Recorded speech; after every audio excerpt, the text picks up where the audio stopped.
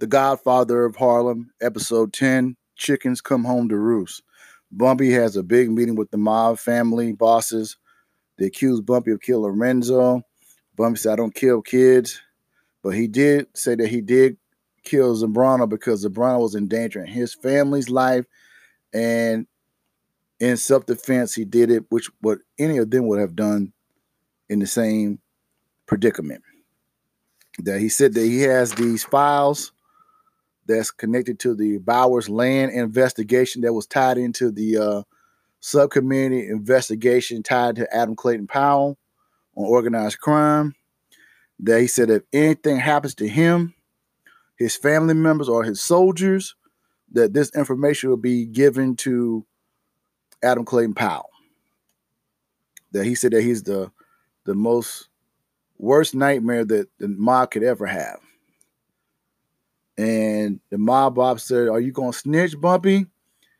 He said, think about it like this. He gave the analogy, the U.S. and Russia got nuclear weapons pointed at each other, just like we do, mutually assured destruction. He got up and left the meeting. I said, this is some cool stuff right here. Malcolm and Bumpy are talking in the diner, and it comes up on the TV news wire that John F. Kennedy was assassinated. Mamie and Margaret are walking to a department store. They see the TV playing in the window, and they're watching it. Adam Clayton Powell's talking to his staff that they're going to remember the day when John F. Kennedy was assassinated. He goes in the office, and he's crying. The Italians are gloating about the assassination of John F. Kennedy. Gigante and Banana are talking about trying to get rid of Bumpy because he has leverage on them. And Gigante said he has a guy from Sicily that could whack Bumpy, and they wouldn't connect it to him. Bumpy goes home and talks to Margaret and Mamie about them moving down to the South. And Margaret doesn't want to leave. Mamie doesn't want to leave. And Bumpy assures them that they will be safe if they leave Harlem and go to the South. Stella and her mother are talking about the Kennedy assassination. Teddy comes to the house. The mother does not want him to really come in, but allows him to come in for 3 minutes. He brings her flowers. He kisses her. He tells her about he's supposed to be opening up for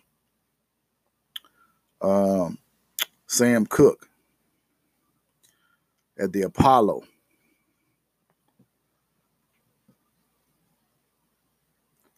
Honorable Elijah Muhammad has a meeting with his laborers about he's going to cancel his TV appearance with Lester Wolf. And Honorable Elijah Muhammad makes it known that there will be no remarks against the president of President Kennedy's assassination. And Malcolm disagrees with Elijah Muhammad. It is a perfect opportunity to speak about some things that need to be spoke about. And Honorable Elijah Muhammad tells him that he disagrees with him. And there's a supreme captain that is mad at him, saying that you're not doing anything. You're not fishing. You're not selling no newspapers. You're not doing anything, Malcolm. And Malcolm claps back saying that every time I make a TV appearance, I always think about the Honorable Elijah Muhammad. They go back and forth. He said, I'm the one that got you out of a garbage can in 1952. And then Elijah Muhammad scolds Malcolm to not speak about anything pertaining to John F. Kennedy. Elise is in the temple in washing her hands, and she overhears the supreme captain and that Muslim sister that has the cold stare that works in the drug treatment center talking. And the supreme captain is mad, saying that Malcolm tried to show him up at the meeting, said that he wants to kill Malcolm. She told him to calm down. Malcolm is a likely candidate to replace Honorable Elijah Muhammad. We still can change his mind. You know something, sister? She said he asked Sister Elise to spy on Malcolm. Does that sound like a man sure of his replacement, the Supreme Captain said no. So bide your time. Action against Malcolm is always an option. Ernie and the mob talk about Levy Hall Oswald, that he may have been hired by the New Orleans Mafia, and they call him Patsy Oswald. They talk about Bobby Kennedy, had the goods on Marcello and Jacana in Chicago. Ernie is disappointed, saying that he's not a made man. He's never going to get his bones to become a made man. Other guys tell him that you got to get initiative. I knew what my bosses wanted and needed, and I was able to deliver. No questions asked. Initiative. Adam Clayton Powell and Bubby are talking in his office about the Kennedy assassination, and he said that you need to investigate the mob's ties with the killing of Kennedy. And Adam said, no, it could maybe be Russia, Castro. Bumby's breaking it down that Kennedy was a bootlegger, got ties in with the Chicago mob that helped their son get elected. Soon as Jack Kennedy was appointed president, he got his brother, Bobby, to become attorney general. Then he goes after the mob, Jacana in Chicago and Marcello in New Orleans. They all make threats to Bobby Kennedy. Adams said that they hate Bobby so much, why kill the president? Well, the president, he calls it, could call in the military and go after them. But with Kennedy gone, Bobby Kennedy loses his power. Adam says, where's your proof? Bobby says, it's just a theory. Bobby wants Adam Clayton Powell to go after the mob. Adam is laughing. You want me to use my office to go after your enemies? Bobby says, your enemies are my enemies too. Who do you think hired the lawyers for Esther James to sue you? Adam Clayton Powell said, your wife appealed to my clemency to not put you in the indictment, but you was going to pay your taxes. Adam tells Bumpy to quit while he's ahead. There's a guy that's going to whack Bumpy that's coming from Sicily, coming in town. Miss Gigante goes to Chin, her husband, about Teddy coming to the house, and she telling him he needs to do something about it. He says nothing about it. He's not going to do anything about it. She's mad at him about it, the situation. Malcolm's doing an interview. Malcolm's pressured by the interviewer to talk about the death of Kennedy, John F. Kennedy's assassination. And Malcolm says no comment every time, and he keeps pressing and pressing. Then Malcolm speaks the famous line, or quotable, I'm a farm boy. Chickens never made me sad. Chickens coming home to roost never made me sad. They made me glad. And he also talked about you reap what you sow. Lee Harvey Oswald, the shooter, the alleged shooter, was at the police station, and then Jack Ruby shoots and kills him. Bumpy told one of his soldiers to protect his family, to go there. And he said, Bumpy, you need protection too. He said, no, just go do what I say and take care of my family while they're going down to the south. Adam Clayton Powell and his advisors find out that Jack Ruby was on a strip club in Dallas, and he had ties with Jacana, Chicago, and Marcello in New Orleans. Just like Bumpy stated, Adam calls for a press conference. He said, I'm going to make Bumpy Johnson's day. Ernie talks to Gigante, talking about Stella. She tried to kill herself. He said that he's not going to kill Teddy. But Teddy's doing his gig in Apollo.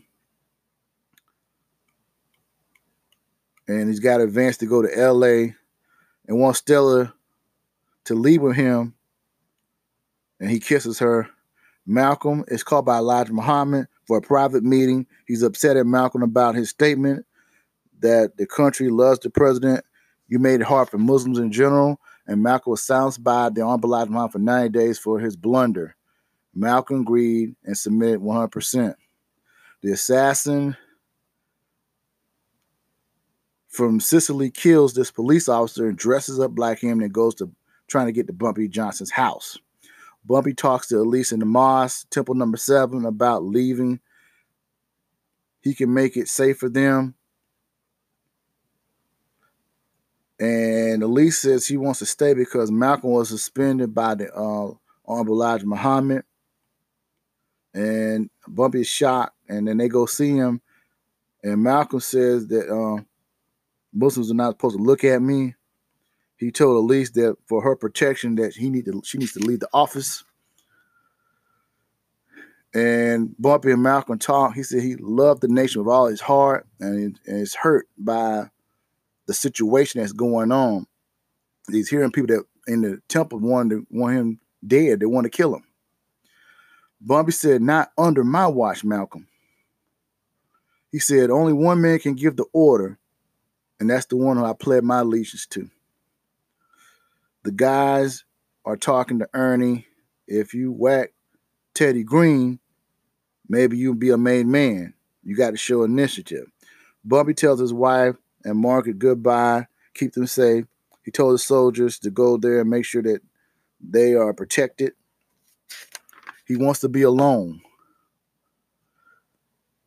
Teddy opens up at the Apollo for Sam Cooke, and he does a great show. Ernie's in the audience and is hearing it. Bumpy is all alone in his house with his gun ready for something. The shooter's coming for Bumpy to kill him.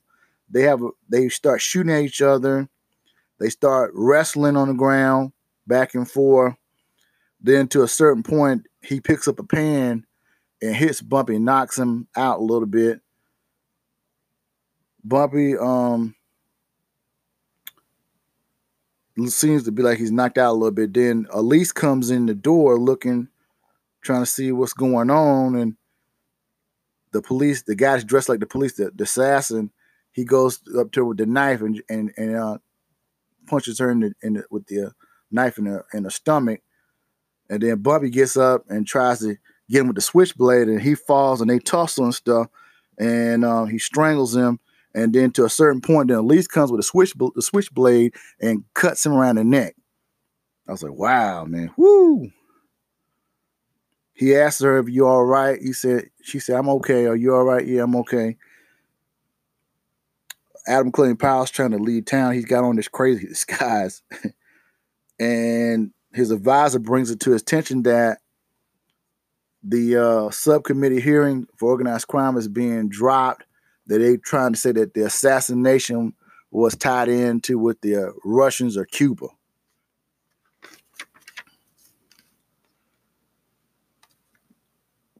Then Teddy and Stella are coming out the Apollo. Ernie greets them. And then before you know it, that guy that he was talking to, that's one of Gigante's soldiers, pulls a gun and shoots Teddy. And it appears that Teddy is dead, it appears. And you also have Bumpy calling Gigante, saying that that Italian guy that you sent from Sicily tried to kill me. He's in a body bag. And you thought you got me. I'm going to kill you. And I still got one up on you. And it goes off. Well, not quite. Where it goes to a point where Malcolm's leaving the temple. And, he's upset. All of the FOIs are looking at him with cold stares. And Bumpy Johnson comes to him, hugs the brother like a true brother, and they walk out. Then it goes off. This is supposed to be the last episode for this season 1. I hope there'll be a season 2. Overall, I thought it was a great episode. Overall, studying the history and still learning more about what happened during that time period. It's still fascinating to me. Well, that's going to be it. If you like my videos, y'all, please hit that red button under my videos if you have not subscribed. And please hit that bell to get further videos from me. As always, Moose says peace and blessings to everybody, and have a nice day. Thank you.